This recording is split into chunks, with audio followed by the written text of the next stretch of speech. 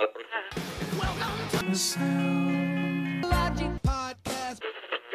guys with no credentials. Reviewing Rolling Stone 500 greatest album.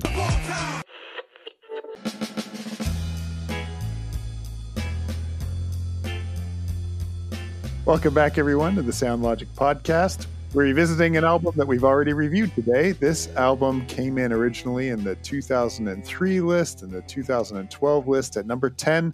It's fallen 19 spots here to the 29th position. This is the Beatles' self-titled album, which is colloquially known as the White Album. Yeah, I don't think I've ever heard anyone call it the Beatles. No? It's easier to just say the White Album, right? Yeah, but I don't think that was the intent. I mean, I could be wrong. Maybe they wanted people to call it that, but I think it was just a self-titled album with a white cover. I don't even know where to begin with this. Maybe discussing the origin of the name is an appropriate spot, because maybe we can find some common ground there. Because this is somewhat hilariously a band we both really appreciate, but an album that you could sort of care less about, and I think is one of their best. You know what? And you and I usually see eye to eye, right? For most of this stuff, and have different takes on it. But usually we can agree on the general consensus of what we think of the album. This was one that I just really struggled with, and I think one of the things you shared early on in our journey, you shared that there was a time in your life where you went through the Beatles catalog and you listened to everything, pretty much every album, and some of them, and I believe this is one of them, some of them you came back to over the years, like, well, that was a good album, I'm going to revisit that. Whereas I love the Beatles and have listened to a lot of music, but I never really went through and listened to albums because I didn't grow up with the albums. So this was one that I hadn't listened to. I had Revolver, I had Peppers, I had a couple others, I think, in my possession. But this was one that I hadn't listened to. So I think that's part of it too, that there was some more familiarity for you with it. And for me, and some sentimentality probably too. yeah, for sure. And I didn't have any of that. I knew the hits. You didn't have that. No. Some of the other songs, and there's so much weird stuff on this album. Like, I think it's you who has said, couldn't they have just made this one really good single album? Did you say that? Yeah, I have said before that this is as good as Abbey Road had they cut it down to a single album. Yeah, I would agree with that. I think there's enough really great stuff here that they could have whittled it down to that. The thing I was trying to do this afternoon, knowing we were getting close to this re-review, was to go through and figure out which songs I should cut. Now, disclaimer, I've purchased this one on vinyl. I don't have many records, having just got a record player, but this was one I thought was a good addition. And so I play it fairly frequently. And I think even the weird stuff would be hard for me to cut. I think there are a few, like, Bungalow Bill doesn't do much for me. I could easily cut Wild Honey Pie because it's 52 seconds of weirdness. There's a few, I probably don't need the Revolution speaking stuff. Maybe a couple of others here and there, but I think I'm still stuck with like 1.5 EPs. Like, I don't think I have, I'd be sad to give up some other stuff. It's not like, we keep picking on Exile, I guess, but it's not like Exile on Main Street, where I think like, there's a clear EP worth of tracks here to cut. I think it'd be a challenge for me to figure out which ones belong on that final single disc version of the White Album. Maybe it'd be fun to do that sometime. Well, I could help you with that. I can do it right now. What stands out to you? Yeah, we side one, side two. We need a Ringo Starr track. We got to get it.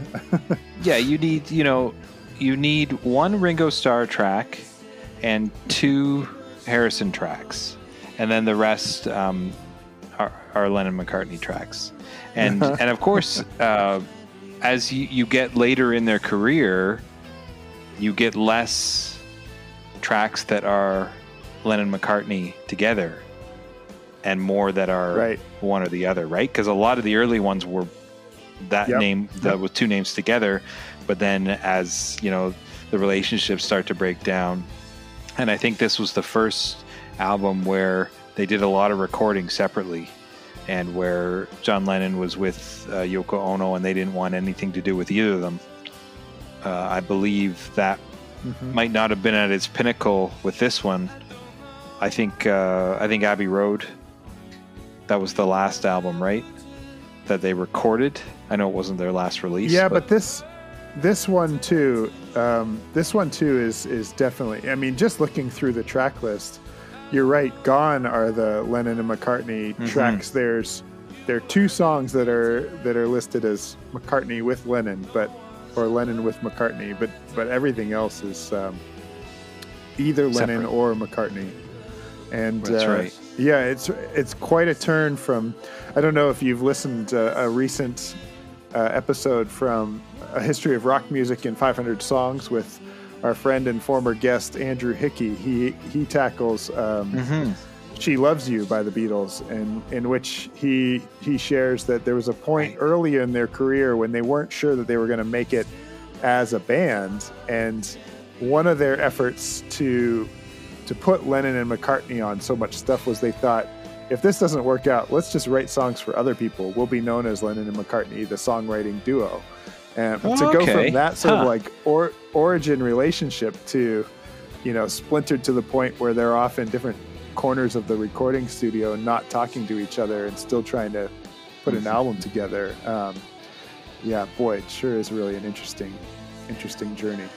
I think I have some sadness when I listen to this album sometimes, when I think about the fact that this really is the beginning of the end. The splintering of the band has already begun. But boy, it's I get lots of feels when I put this on, and I don't even know that I can explain why. I think I remember getting to that point seemingly every episode that we do where we turn to each other and like, do you got anything else to add?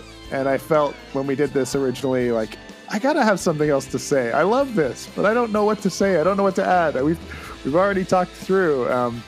So it's not even something that I can really clearly articulate or define why it is that this one makes me feel the way that it does. Well, that's I think that's a true test of when an album when you really have a connection with an album, and you don't have to necessarily put words to it. I will say this: of the songs that are good that I like on this album, they are really, really good. Like, there are some absolute dynamite tracks. I think my struggle is with the ones that are a little out there. I again just struggle with that. Why I guess those songs don't exist. They're almost, this is a horrible word, they're almost parasitic. Like, you can't do an album, right? You can't do an album with Wild Honey Pie and Bungalow Bill and, that even Birthday. You can't do an album with all that. It would be awful. But you can slot it in with look at Yoko Ono. Yeah, but nobody bought those. I think they tried. A successful album, let's say, but you can slot them in with Blackbird and Back in the USSR and While My Guitar Gently Weeps, because those songs are amazing. So you can put those other things in. But I don't want to bash it too hard, because I know it is one that you really, really love. And I know it's one that's been very, very successful and is very iconic. So I'm okay with that. I just I'll struggle try to with be going kind through it. and remember that when we get to Dark Side on the Moon and we have to walk through its demise on this list as well. Well, we have, that's, I guess, one thing we should comment on. That's something we've seen with a lot of our favorites, isn't it? We've seen some of them jump up, but we've seen some of them go way down. This is no exception, going down 19 spots. Really fall down. Yep. Yeah, and same with Dark Side's dropped down a bit. And we just talked about Sgt. Pepper's, which was number 1 and fell down to 23 or 24. Like that. That's still a little tough to swallow for me. I think that what you do with when you're doing a new version of a list, what you do with the number 1 spot, if you're changing it, I think says a lot about the list as a whole.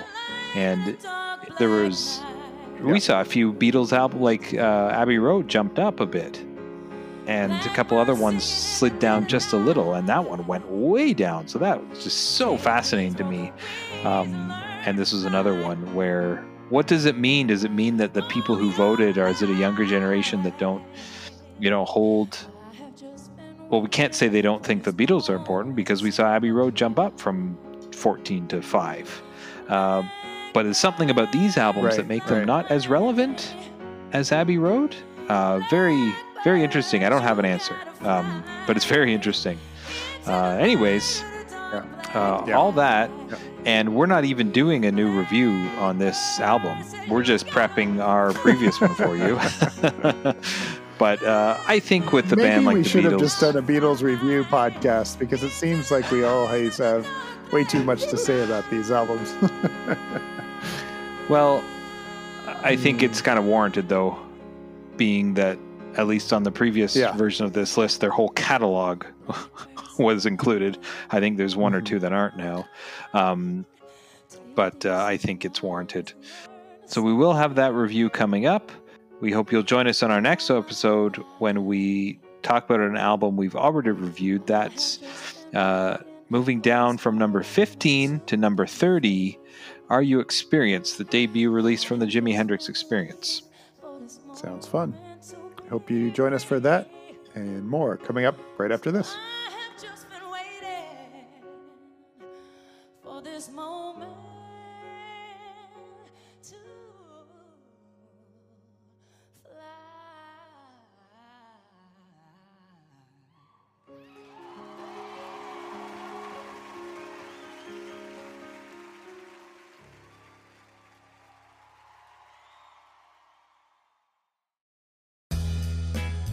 I'm Ben, and you're listening to the Sound Logic Podcast. This is Mike. Each episode, we discuss one of music's greatest albums from Rolling Stone magazine's Top 500 list. Brought to you by two guys with no credentials.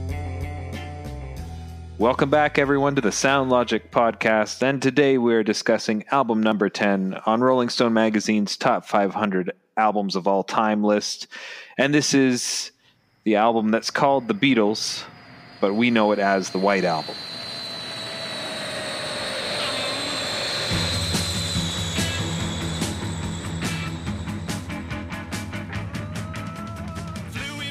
The Beatles. Have we listened to them before?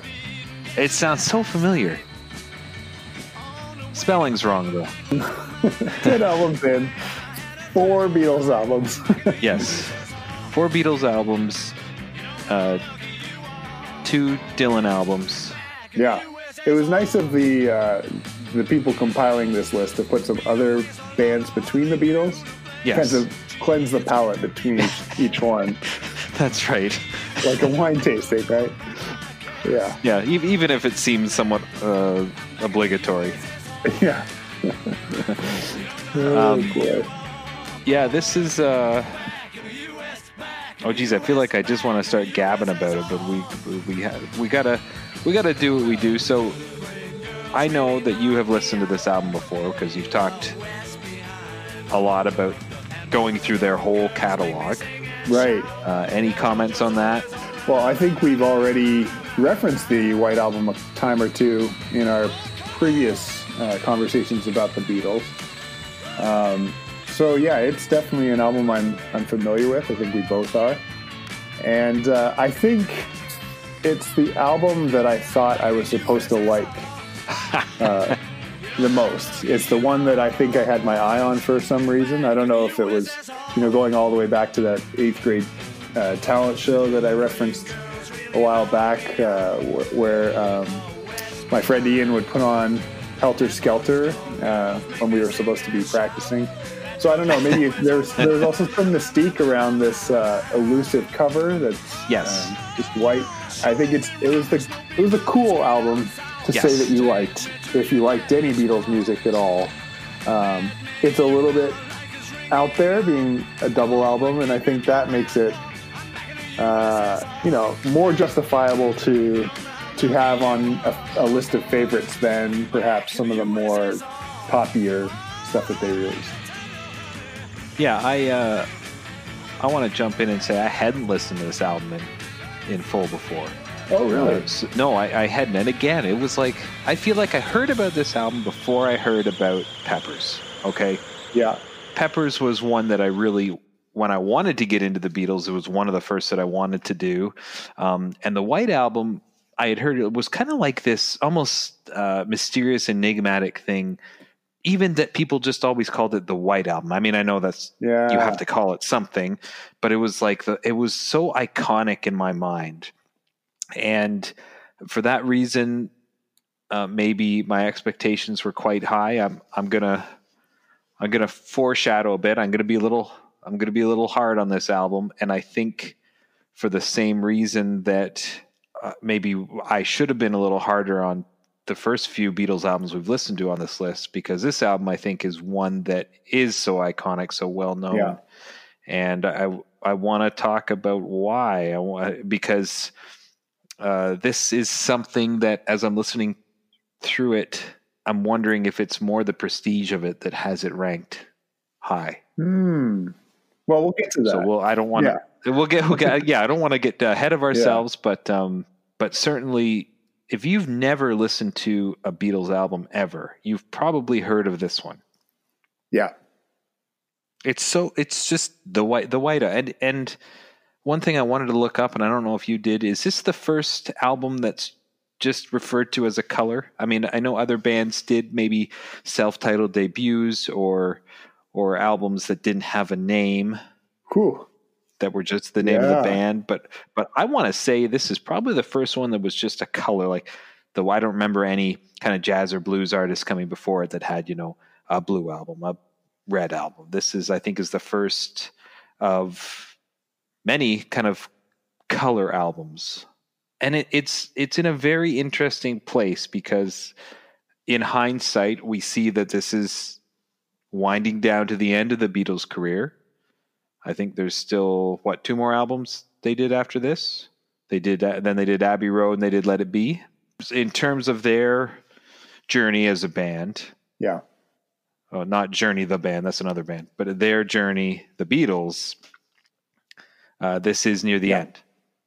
So kind of where are we, because I really like the Help, Rubber Soul, Revolver, Peppers kind of evolution. That's where, to me, you see the most change from their first albums to Help.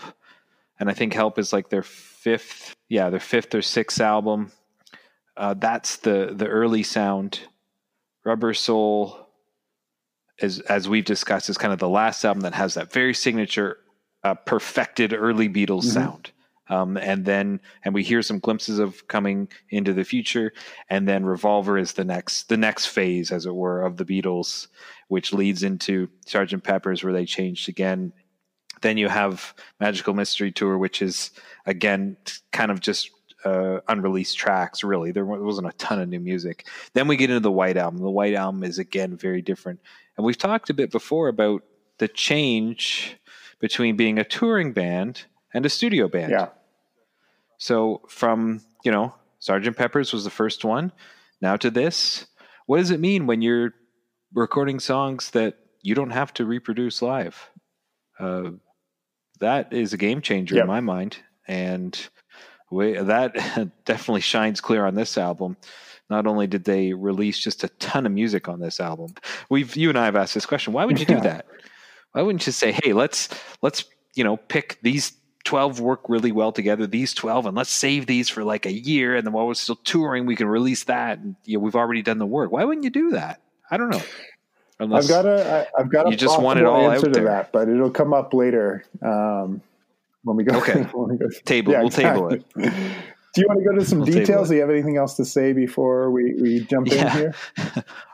I'll say something that's fitting. I think already we're showing that this, even our conversation about this album is bouncing all around, which maybe is reflective of the album itself, which kind of does that. Yes, this album was released November 22nd, 1968. It was their 9th studio album, or 10th if you count Magical Mystery Tour, but that was only released in the U.S., mostly released in the U.S. Written by Lennon McCartney, except 3 tracks by George Harrison and 1 by Ringo. And this reached number 1 in the U.S. and number 1 in the U.K. on their respective lists. Sales in the U.S., more than 12 million copies. Certified 24 times platinum in the U.S., Yeah, so here's the thing. When you have a double album, you get 2 points in the certification. So they're 24 times platinum, even though they've only sold 12 million copies. Right. So maybe that's the genius behind the double album. That makes... Well, maybe it is. So was this actually 24 million copies? 24 million discs. Albums. Yeah. Discs. 12 million of each.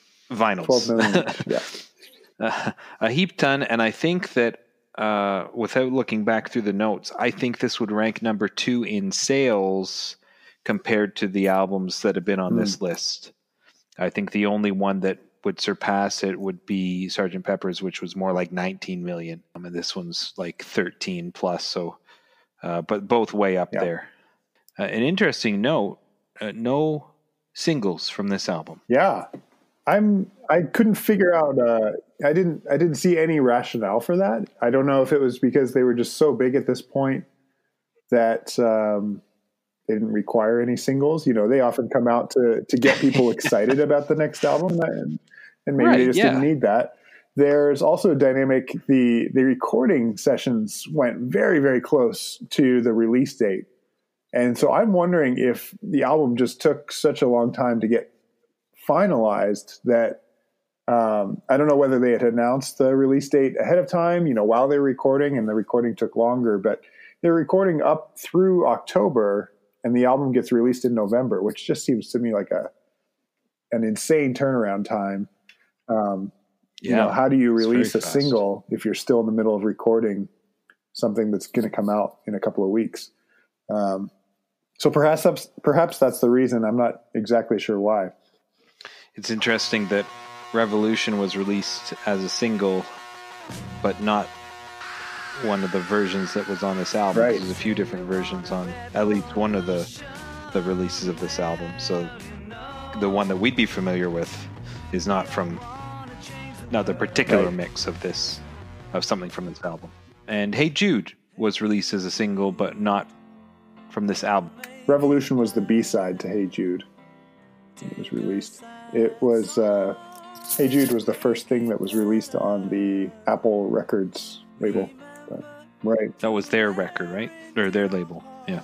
Okay, so again, just the band just producing a insane amount of music. I mean, I guess that's the dilemma, and then the solution to that problem: just create your own label.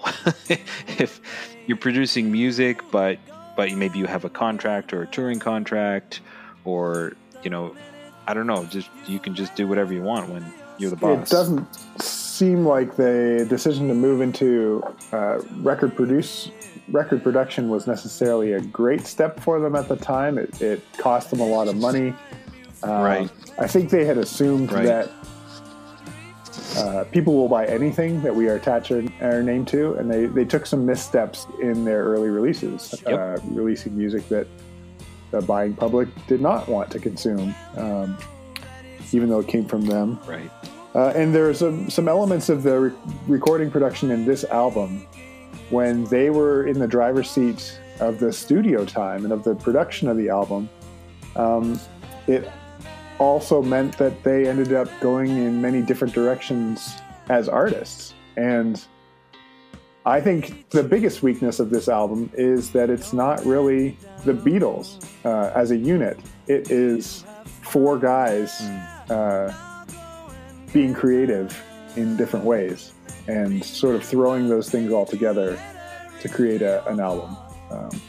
A very different kind of turn than everything that's come before, where it really was a cohesive unit of four writing and releasing together.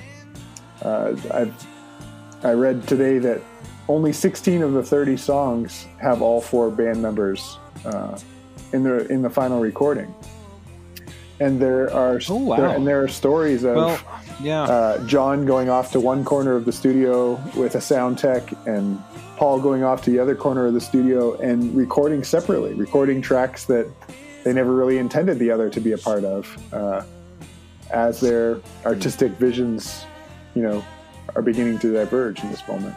It certainly sounds and feels like that as you go through the album. Yeah. And I don't want to get into kind of the opinion part of it just yet, but I will tell, even that's the feeling you get. Yeah. It feels like a long time from the days where every song has like 5 different harmonies. A lot of these songs are solo singers, and if there is a harmony, if there is harmonizing taking place, it's often the lead singer harmonizing with their own voice. Right. Yeah. Much different. Yeah. And many of the songs are not really, I felt, created to be sang along to or kind of even reproduced. There's so many other songs we've talked about. These are songs that you could just sing. On the White Album, there's a lot that I don't know if you really want to do that or if that was kind of the intent. It's certainly very creative and very diverse, and they do a lot of new and different things, but very sporadic. Yeah. What other notes do you want to talk about the album? Well, there are lots of different stories around this time of the band. I think this is a bittersweet album because of the way that it does feel like the beginning of a fragmentation. This, to me, is the beginning of the end of the Beatles that had risen to fame. Yeah, it is. That's sad. And it's not that the music that they're creating in this moment isn't fantastic. I think we definitely could make a case that if we whittled it down to a single album, it would easily be their best album. Or maybe we'd have some argument about that. But there are at least a dozen really top-notch, fantastic songs here. I see what you mean. Whittle it down, like if we took some of the best it tracks might be the greatest Beatles album from this album. Oh, okay. I see what you're saying. I still disagree, but I see what you're also saying. Get we can talk more about that. We also get the first appearance of Yoko on this album, and she's she is pretty instrumental in, I think, depending on how the story is told, of the eventual demise of the band. And so there's little inklings here that things aren't right, that they're not all on the same page out anymore, and that's a little heartbreaking, even in the midst of them continuing to make great music. Right. There's a lot of drama happening around the band, probably because of how big they are. Lennon and Ono get arrested right before the album comes out for marijuana possession. Lennon claims that it was false, that they were wrongly accused, but he never had that. And it's stuff. clear, in hindsight, of course, that whether or not they had marijuana at the time, they were very much influenced by drug usage. One of the issues that Paul had with the recording session was that John and Yoko were doing so much heroin that they almost became impossible to work with. Just incoherent and not necessarily all there mentally. So yeah, it's an interesting moment in time. Their fame also comes with the backlash of society too. They're under far more of a magnifying glass. It's the end of the 60s, and politically the world is really on edge, and the Beatles are writing these kind of quirky, funny songs that don't always make a whole lot of sense. It's a moment in time where people are being prophetic in their pop music and really pushing against the system. And, they're writing about Bungalow Bill and these whimsical kind of fairy tale stories that, just seem out of touch with what's going on in the world. And there are also conservative folks who are angry with them for being so cavalier about things like communism. The lead track, Back in the USSR, gets criticized by evangelists as proof that the Beatles are trying to brainwash American youth with communist ideas and things like that. It's a really strange moment in time.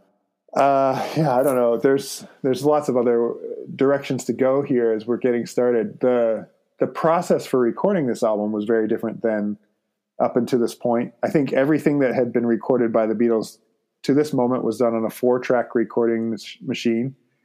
This time they used an 8-track recording machine, and a lot of the work was done by just hitting record and playing the songs over and over and over again. And then the producers would go and sift through the tracks and figure out what the best one was, and then call the artist back into the studio to add in layering. So the band might, or it might only be 1 or 2 people. Some of the tracks only have guitar and drums, or piano and drums, or just piano. But they play them 100 times, and then they tinker with it later as they would go. There's a track that doesn't even get on the album. George Harrison wrote a song called Not Guilty. Apparently it was recorded 102 times in these sort of jam sessions, and then they never even used it. So it could have been 31. Wow. But very interesting. And they're at the points in their careers where they're really becoming, I don't know if I'm out of turn in saying this, but they're becoming masters in their industry. In a very short time, they've done so much. They've done recording and touring and writing and producing and creating their own label. Like they have packed it in 8 years, give or take, like tons of stuff. So, that in one sense is incredible, and they are very well equipped.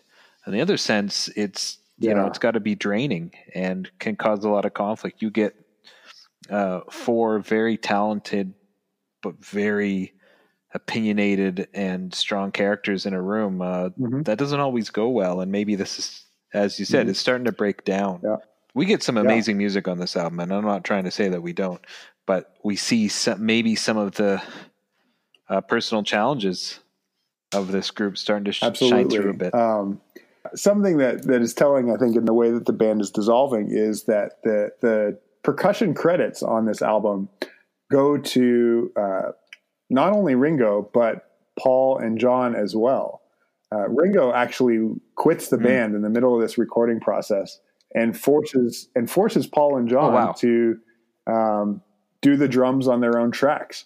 He basically is fed up with the way that they're working together. It doesn't feel like he's being considered for his vision of what the song should be like, and walks away.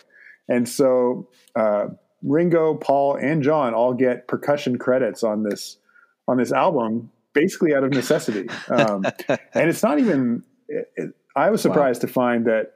I guess I had assumed that you're probably going to be able to tell what the tracks are that Paul or John play on, but that's not the case. Paul does the drums on Back in the USSR, which seems like a really big rock song, like right off the top. And So he must be pretty good. I don't know. Maybe it took him 100 takes to get that right, but one final note.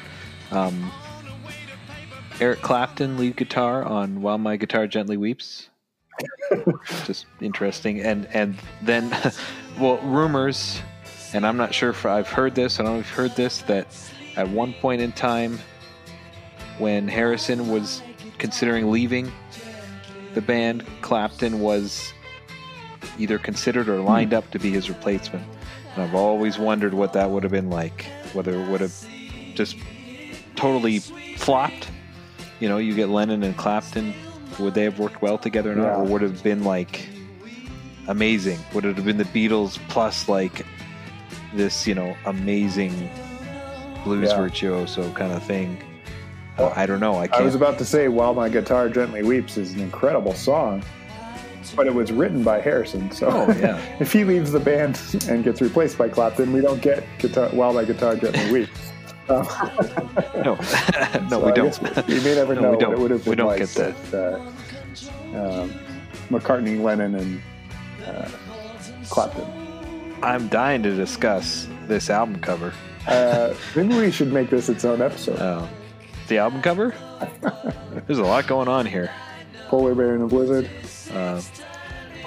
I'm just going to say that. Polar bears and snowy owls. Snowmen. Yeah, polar bear blinking in a snowstorm. Is that Calvin and Hobbes? Oh, I think it might be. Okay, so on the original vinyl packaging, it was just white, and the Beatles wasn't printed, it was embossed. Right. Or stamped in, and it wasn't. Was it colored black, or was it just stamped in? Just stamped in. So no color at all on the album. And that is like, is it creative? Is it lazy? Is it arrogant? Yeah, I think it's probably all of those. I think there's something. Oh, okay. There's something kind of artistically clever about an album. You really have to, you know, if you just see it, you have to pick it up and look all over to try and make sense of what it is. There's some genius in that. There's some arrogance too. Like we're such a big band at this point in our careers that we can essentially put our albums in an empty white sleeve and they'll still sell. And, you know, we've talked about before the transition that the band makes visually. So, you know, almost all of their albums feature the four of them. They're sort of faces. And and the White Album really does mark a shift to something else. This is the first one that doesn't have their images on it? Yeah. Or maybe the only one. I think the only one. Unless you count Magical Mystery Tour, where they're all dressed up with like masks. Right. But I guess that's still them. Well, I never even thought of that. This is the only one. Very interesting. Yeah. And each cover had a unique serial number on it. At least initially. Initially, on the initial, what I have here in 2015, Ringo Starr's personal copy of number 1, 00000001, sold for $790,000. Yeah, not too shabby. It's an expensive album. Yeah, and I think there's some sort of tongue-in-cheek irony in that aspect of this as well. You know, people feel like they're getting a limited number, but with what is there, 7 digits? That means it could have gone up to 9,999,999. So a significant number of albums were made with that serial number on it. Yes, that's a lot. Do you want to list all the tracks? I mean, I don't want to list all the tracks. No, I don't. I thought you were just right away going to say no, because that's what I would say. Here's the thing. There's so many tracks. Like, you know, typically when we get to this point, we say, what tracks stood out to you? It's hard for me to know where to begin. So I'm not sure how to do it this time. Okay. How about some favorites? I'll go first. Okay. I feel like you want to think about this. I just the ones that just jumped out to me, either because they're familiar or I really like them. And there's a lot of like really, really familiar songs But we'll talk about a few. Okay, Back in the USSR, great opening track. Yep. Boom, just like right in there. Blackbird, like as soon as you get tired of just playing chords on your guitar, the next thing you want to do is learn how to play something like Blackbird. Yeah. So this is a song that every kind of person who played their guitar for more than a year before putting it like under the bed or in the closet, this is the song that they wanted to play. Well, and it was probably a sign that you had made it to a different level in your playing. I can remember our friend Alan Reeser McDowell playing Blackbird, one night after picking Sweet Corn, and remember thinking, okay, I've got something to strive for. I can't do that. That's the next. Yeah, that's the next step. That's the next step. And, I remember that too. And I have a pretty vivid memory of another friend who I met, first week of college, who was strumming Blackbird, and I thought, okay, this guy's legitimate. He knows what he's doing. Yeah, that's it. That's the benchmark. That's the benchmark. I really, really, totally dig Helter Skelter for so many reasons, and I can't remember who I was talking to recently, but saying that at the time, whether someone said this or this is just a comment that someone's made at a later date, this would have been the heaviest thing that you ever would have heard.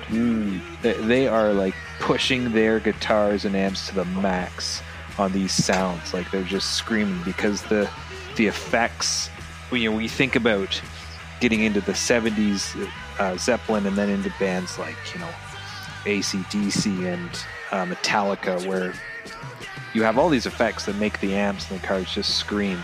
They were trying to do that here in like 68 with very limited technology, and there's so like from the screaming to the distortion to the riffs, like it is way, I would say this is like a decade ahead of its time. In terms of the type of song they're making here, and I've always found it very compelling. It's unfortunate that it's associated with the Charles Manson and the Jonestown murders. I think the redeeming part of that Manson story is that a couple decades later, then on U2's live album, is it Live Under a Blood Red Sky? Okay, so a little insert here. While I was editing, I realized my mistake. It's clearly on U2's Rattle and Hum, not Under a Blood Red Sky, but I was convinced of the wrong album. So I apologize, U2 fans. On U2's Live Under a Blood Red Sky, Bono begins a track by saying, "Here's a song Charles Manson stole from the Beatles. We're stealing it back." Charles Manson stole from the Beatles. We're stealing it back. And then the band gets into Helter Skelter. Oh, yeah. Under Blood Red Sky was the very first U2 album I bought. Wow. After having the vinyl version of Joshua Tree. I think I found it in a discount bin at Upper Canada Mall. I'm forgetting which store it was in. Wow. But I didn't really know much about U2 except for the Joshua Tree, and they play this song that I think I had never heard before. And as a young teenager, thought, what is this guy talking about? A serial killer stole a song from a music group, and now they're taking it back. What does that mean? And so it sent me, I'm pretty sure that track alone sent me on this musical journey that I did not expect. Discovering it, I'm sure it was years later, because that was before the internet could have given me the answer immediately.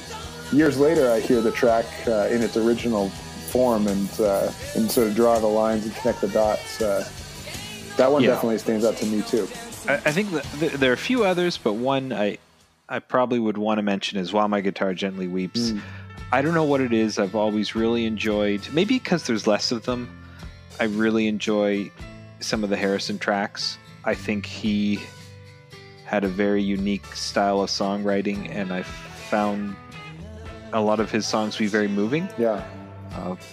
And I can't really pinpoint why, but I really like this. I also am very familiar, because he's a Toronto native, on our radio station in Toronto, they often play the cover by Jeff Healey, who was a Toronto-based guitarist, blind from a young age, played his guitar on his lap, lap style, with the hand not around the neck but on top of the neck, and just again with the technology, has his guitar just screams. And he does a really great version of this. If you have a chance, look up While My Guitar Gently Weeps by Jeff Healey. It's a really neat version, I think from maybe the late 90s. That song is like melancholy, those are, I think, and sweeping and really beautiful. The guitar is fantastic. And the song kind of comes undone at the end, like it kind of unravels a bit. And I really like it. There's a lot of good things. So I think those are my top tracks. What about you? Where to begin? So, any comments at all? Back in the USSR is just a phenomenal kickoff track. And I don't know. Did you go and listen to the Great Albums podcast then? One of them, their special guest actually pointed out that this is in some ways an album that is trying to pay tribute to different styles of music throughout history, and sometimes being really specific back and almost making a lighthearted spin on something. So back in the USSR is, kind of poking at the Beach Boys back in the USA. Oh yeah, and then that whole bridge section where they, I don't say mock because I don't think that's fair, but parody that Beach Boys sound, which is kind of like it's a bit of a poking fun, but it's a bit of a tribute too, because I know that they respected and were inspired by the Beach Boys. I love that, and I often forget about that section. Yeah. Like sometimes I listen to the song and it pops in and I'm like, oh, I forgot that this part was here, even though I've listened to this song like 100 times. Just so into that driving rhythm of back in the USSR. And then they get into this kind of surf Beach Boys section. It's like, it's great. It's really well done. And the jet taking off and landing kind of warbly at the end too. It's a great song. But that and I want to talk about that jet because that sounds so good. And sometimes I hear it and I think, oh, that's gimmicky and cliche. But again, I'm listening through, through my ears, 50 years later. Back then, like it would have been like not novel at all, like just groundbreaking and awesome. So I like the playing. Everything is great. So if you've got another half hour, go check out the Great Albums podcast and their recent review of the White Album. I think they spent a good 20 minutes on back in the USSR alone. Right. Yeah. But the second track, Dear Prudence, really stands out to me. It's a beautiful, quiet song. It's really great. Very pretty. Obladi Oblada is a song that my kids know and like and appreciate. It's just lighthearted and silly. I think in songs like that, I get why John specifically is getting frustrated with Paul's artistic sensibility, because he's making these like poppy, bright songs, while John's heading in direction of like Happiness is a Warm Gun, right? Just dark, kind of like downward spiral kind of stuff compared to skippy, happy kind of stuff. Cloyingly sweet, I think, is what John said of McCartney's songwriting at this point of their. Well, and I don't know. I'm not going to comment on how specifically the drug use was affecting Lennon, but it's well documented that he was, using probably different drugs, heroin primarily, and that's, it's going to affect his creative thinking. Whether that makes it darker or if the downtimes between the highs were very dark, I don't know, but I think I can say that McCartney either didn't use it as much or at all at the time. I don't know if I could say that with any authority, but I think probably most authorities would say that Lennon and Ono were into it a lot more. So maybe that's the difference there. I don't know. I don't want to get in too much into that. Yeah. I don't want to just be negative about it. I mean, it is what it is. They did what they did, and whether that's positive or negative, I'm not interested in making that distinction. That where they were in their lives that created this music, and we have it. Yeah. Period. You then decide whether that's good or bad, or say, well, maybe they shouldn't have done so much drugs. But then we wouldn't have this. You know what? No, just forget the whole argument. Just this is where we're at. This is what happened, and here it is. And that's my feeling on it. I don't know about your feeling. That's a bit of a sidetrack from it, but that's a part of many of these albums we're going to discuss in the absolutely. 60s. That was a part of it, for good or for bad, or whether we just at neutral say, here are the facts. Yeah, and I think this conversation really does get at both the incredible genius of the band at this time and its divergence. I think as much as I like Obadi Oblada, Happiness is a Warm Gun, which I held up in contrast, is also really an incredible sounding song. It's got like 5 or 6 different personalities and moves through kind of phases. And it's a really fascinating song.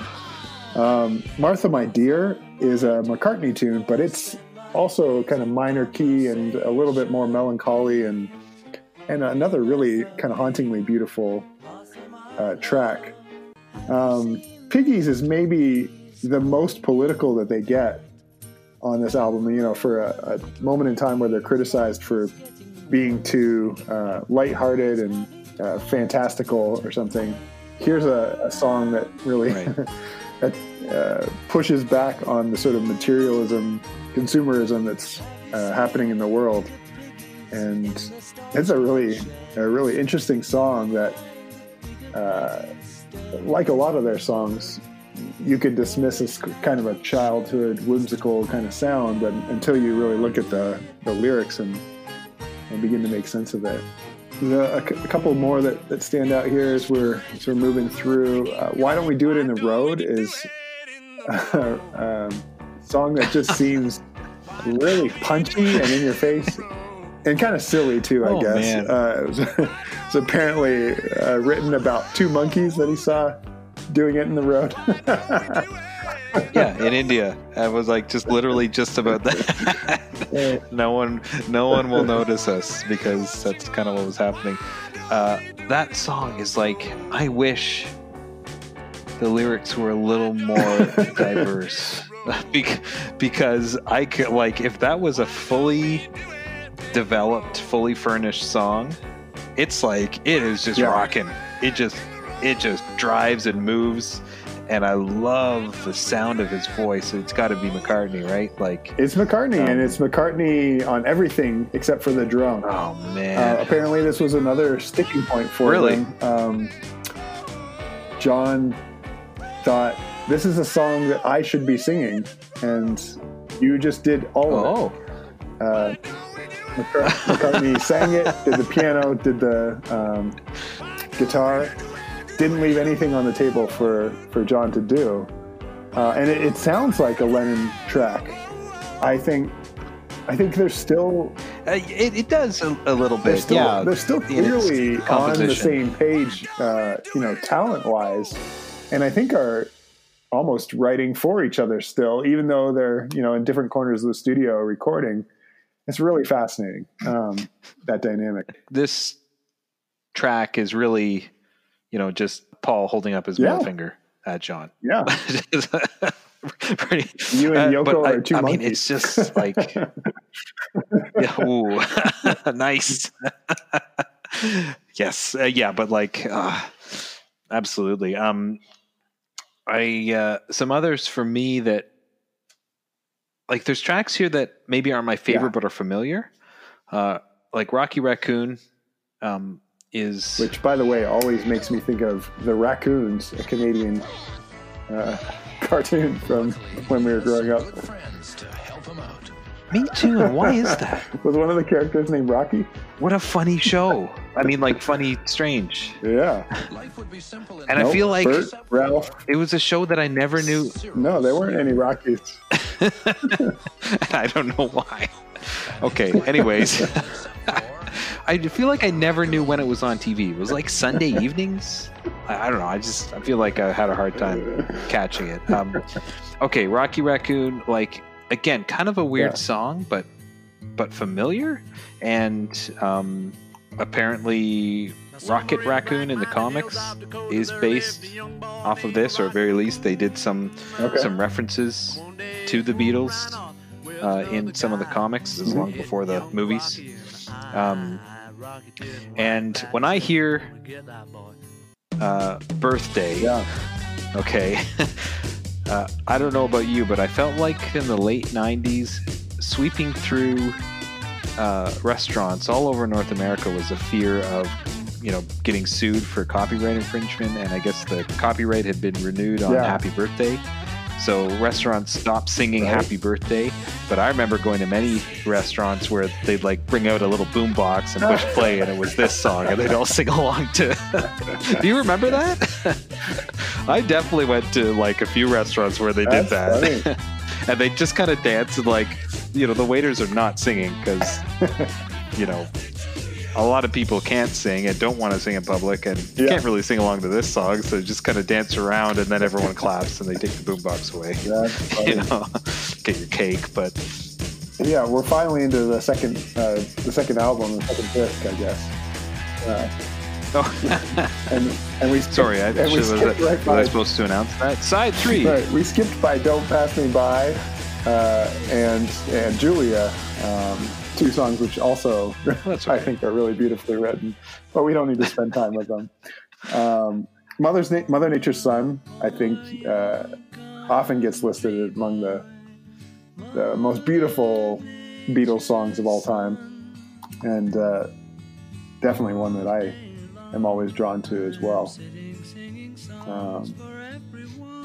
One that I was less familiar with, had heard it before, but was... and a great title here. Everybody's got something to hide except me and my monkey. And I remember I was going through some tracks with my wife, Nora, the other day, and I was listing them, and she was kind of, listening to them as I was listing them. And she said, wait, what's happening? Is that actually the title? I said, yeah. And then we played it. She was like, this is great. I want more of this. Well, you might remember from several weeks ago when I was talking about Casper Baby Pants that Jonas's favorite song right now is I remember. Everybody's Got Something to Hide Except Me and My Monkey.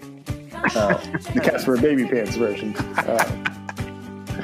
The real version. The real version.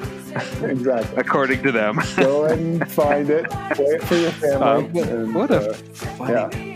Make the monkey noises along. I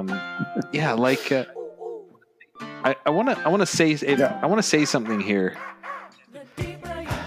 and I know I've alluded to it. This album to me is a bunch of mismatched songs. Some of them which are very good, all of them which are very different, that don't necessarily belong together. Some of them hit and some of them miss, and it just feels, although as a whole it is good, it doesn't feel as unified. It doesn't feel like an album like the other ones. So, okay, well, so here's a question then. Maybe this is for another time.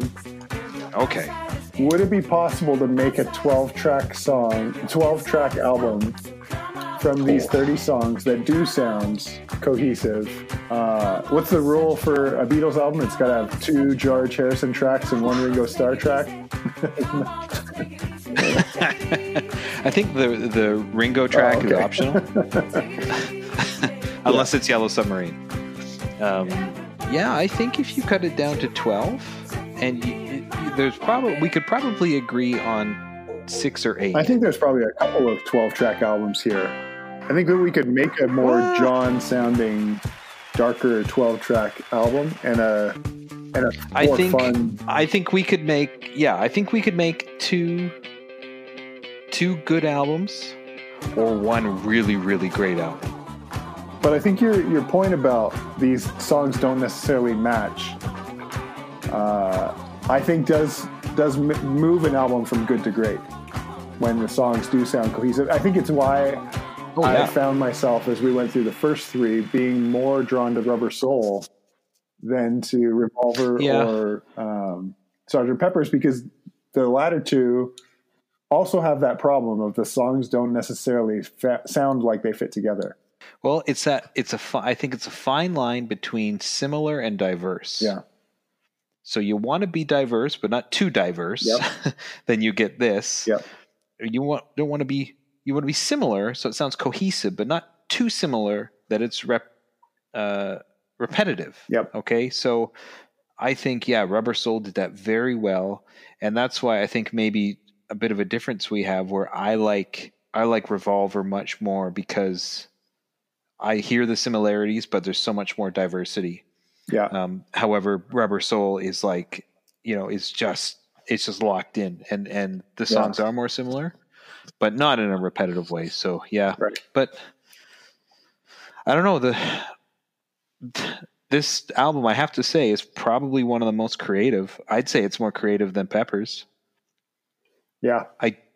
I'd say it's at least more inventive than Revolver. I don't know if I'd say it's more creative. I don't think just because you do something that's experimental necessarily means it's creative, because it has to be thoughtful. Yeah.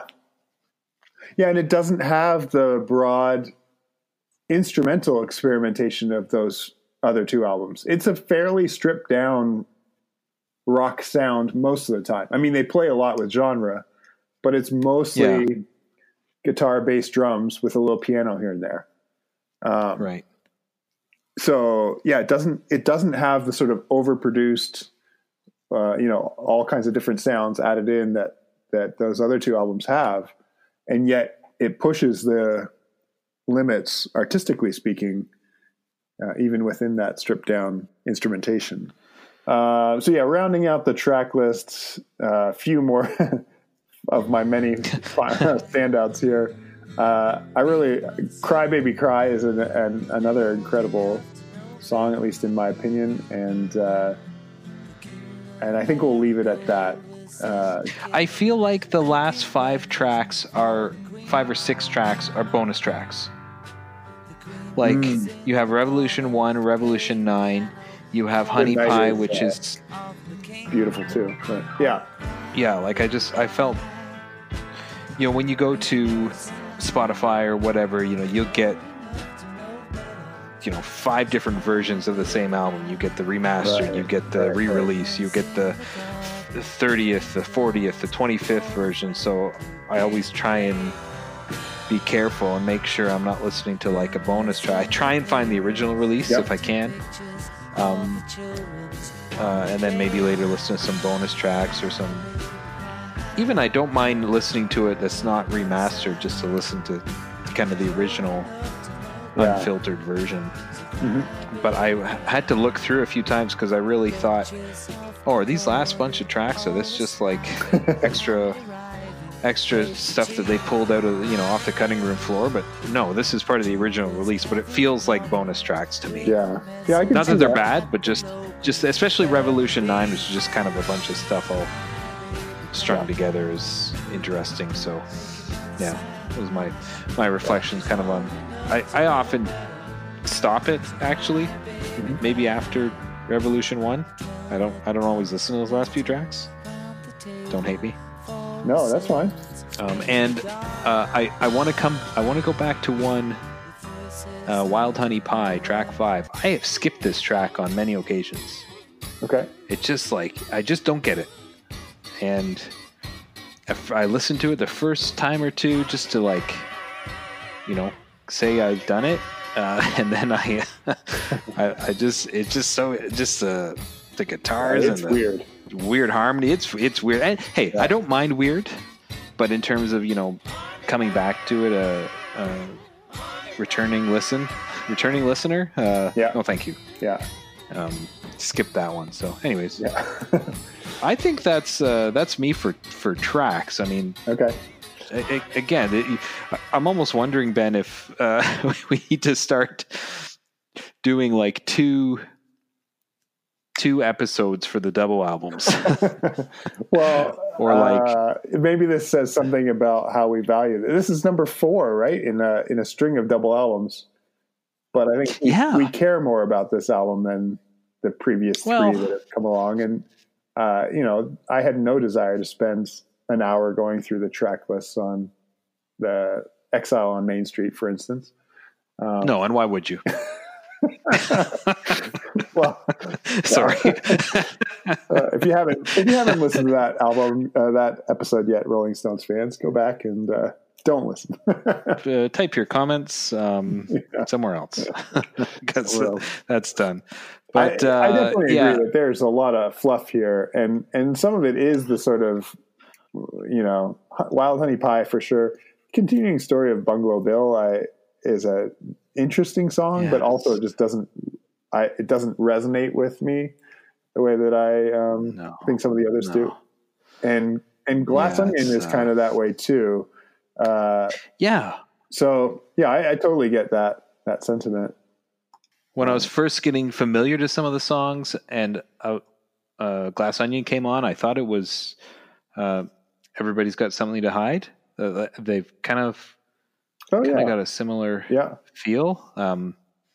But that Glass Onion was another one that I just can't quite place it. It was sort of okay, but sort of weird. But yeah, just a feeling of disjointedness in general, which is not necessarily bad, but it's bound to happen when you've got 30 tracks. Yeah. And 2 kilos of heroin. Yeah. Right. Yeah. So any personal memories that we haven't talked about? I have a memory that happened very recently. It's still a memory.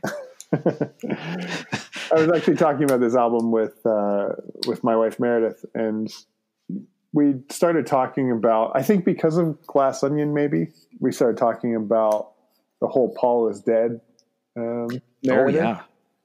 And there, I guess, is still a belief, almost in the same way that Elvis never really died, that there are 2 Pauls. There's the Paul that recorded everything, kind of up until his death, and then the replacement Paul that was a part of everything after. And Meredith and I were talking about the bizarre circumstance that it requires of a myth like that to continue on. It would be much harder now when our celebrities are so much in the limelight and everything can be looked up right away. But, what are we talking about here? 40, 50 years ago? Rumors spread and spread in a kind of fascinating way. I'm sure it was aided by the fact that they had stopped touring. So no one ever saw the band perform, and could have been very easy to say, oh yeah, you haven't seen that guy. Can you imagine trying to do that now? Like, Katy Perry decides she wants to fake her death and they plan it all out. And then an hour later she forgets and tweets about it, and like, no, we said that you were going to do this. Yeah, exactly. I forgot, Exactly. Anyways. That's always an interesting one. With regards to preconceived notions, I do remember being surprised at just how many wild turns this album takes. I think because I knew that I was supposed to. This was the album you were supposed to like, right? This was the cool Beatles album. I think I expected it to be a lot tighter, a lot neater, a little bit more cohesive, and it is. It to me, it's more of a concept album than Sgt. Pepper's or Revolver, which both were named as concept albums as we went through their history. Well, but I guess as we've discussed, concept is often synonymous with experimental, right? But not necessarily a common thread. And I don't hear a common thread through this at all. Right. There are hardly any songs that are familiar other than the ones that are different versions of themselves. But I resonate with all those comments you had there, Ben. And I thought it would be better. Ooh. that word is subjective, but I think on the same line, my take on what you said is that I just thought, okay, this is heralded as one of the best Beatles albums. It's got to be just knock my socks off, really, really good, which can mean a lot of different things. I understand that, but it was, again, just not as, I didn't think it would be as experimental. I thought it would be a little more polished, a little more consistent. And that's okay. That was just what I thought it would be. And maybe that's why I didn't like it as much as I thought I would, because I did have that perhaps unrealistic expectation, but it still has a lot of high moments, but sorry, that pun was not intended, but no, it was, I guess I thought I would like it better. Maybe that's what I'm trying to say. Yeah. I thought I would like it more than I did. And I did like it, but not as much of any of the other albums by the Beatles that we've listened to on this list, and even some of the other ones I've heard. That makes sense. I'll make a couple quick comments here. Yes, it's dated, even though it sounds so much different than anything else. It's dated, even though I said that some of it sounds, 10 years ahead of its time. Like Helter Skelter is just like, whoa, that became rock and roll, but like a decade later, like that's awesome. But a lot of it, it's just silly, and it's silliness that we don't do anymore. It sounds dated. I think that parts of it are, I think the songs that are familiar that are still played are obviously, those are the ones that are still relevant, and the rest of it is not. As opposed to some of the other albums, like I'll use Rubber Soul as an example. The albums that are you're not familiar with, when you hear them, you'll still probably really like them, and if they started playing it on the radio, they would become familiar. You couldn't do that with all these songs. You couldn't do that with, Wild Honey Pie or some of the other ones. It wouldn't work. Whereas it would probably work with just about every song on Rubber Soul, or even Peppers for that matter. So I think some of it's relevant, and some of it's very dated, and some of it's ahead of its time. So it's mixed. It's mixed. I'll say I affirm all of that. I think that makes a lot of sense to me. It is making me curious now to just looking ahead a little bit down the list here is John Lennon and the Plastic Ono Band. I'm curious if we will hear some of the sort of silliness of the White Album and maybe Yoko's influence of the White Album coming out in that band down the road. But we'll see when we get there. Right. I agree with you that there are some songs that have really not aged well, and some others that just seem really timeless. I think what's surprising to me, and maybe this shouldn't be surprising, is that the songs that are the most stripped down, where it's a singular voice and a guitar or a piano, to me are the ones that have held up the best over time. I think it's because it's displaying the songwriting when it's not being carried by instrumentation. Yeah. So what do you think? Was this position, this ranking, number 10, is that appropriate for this list, or okay, here's what I'll say. In terms of listenability, I'd rank it lower. Okay. In terms of influence and its place in kind of the Beatles catalog and history, and just kind of as an iconic album, both in name and in appearance even, I think that 10 is fitting. In terms of where it ranks compared to other Beatles albums, again, I would rank this lower than Abbey Road in terms of listenability. Even Help I like a little more, but I think that is ranked quite a lot lower. So yes, again, I understand number 10, but I would put it a little lower, strictly due to my enjoyment of it, not necessarily because of how, quote, great it is. So yeah, I'm okay with 10.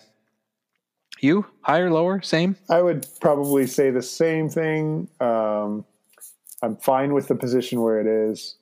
On the flip side, I guess I would be fine with it being a couple spots higher, not at least one more. At least one higher. At least one higher. We'll see. Tune in soon. We'll let you know how we would have reshuffled these.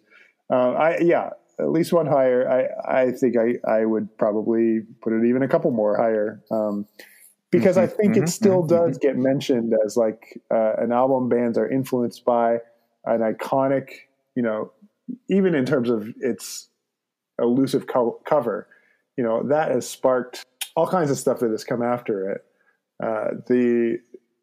We did not mention this during this episode today, although I guess I am mentioning it now. A couple of weeks back, we referenced the Grey album. Oh boy! When a DJ took tracks from Jay-Z's Black album and the Beatles' White album and remixed them together. Just saying the White album immediately draws you to this band.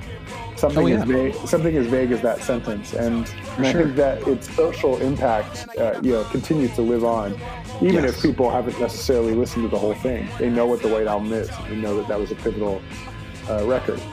I think for its place in the Beatles canon, and it's almost a marker of the beginning of the end for this band. All of that means I would not be opposed to nudging it up a few more spots for that, but I can live with it being at number 10, and I think that decision was sound logic. Yeah. As we go, we'll see how that holds up. Yeah, coming up next, we'll move beyond the top 10 to number 11 on Rolling Stone's top 500 album list. That is our first compilation album. It's called The Sun Sessions, and it's a selection of recordings from Elvis Presley, all done in the same recording studio. And so it's sort of a greatest hits, I guess, based on a certain era and a certain moment in his career. We're moving on to the King. Yeah, looking forward to it. We want to say thank you to all of those who have joined us as special guests, offering their voice and wisdom on the albums we've gone through so far. As you look ahead, if there's an album that stands out for you as one of your favorites, get in touch. We'd love to have you as a guest here on the Sound Logic podcast. Thanks again, and we'll talk to you soon. See you next time.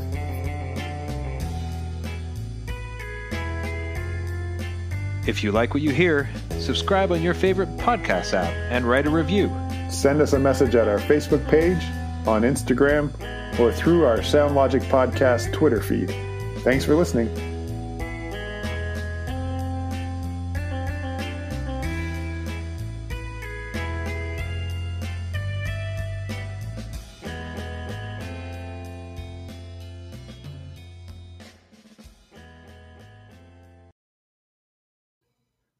We hope you enjoyed that classic episode of ours.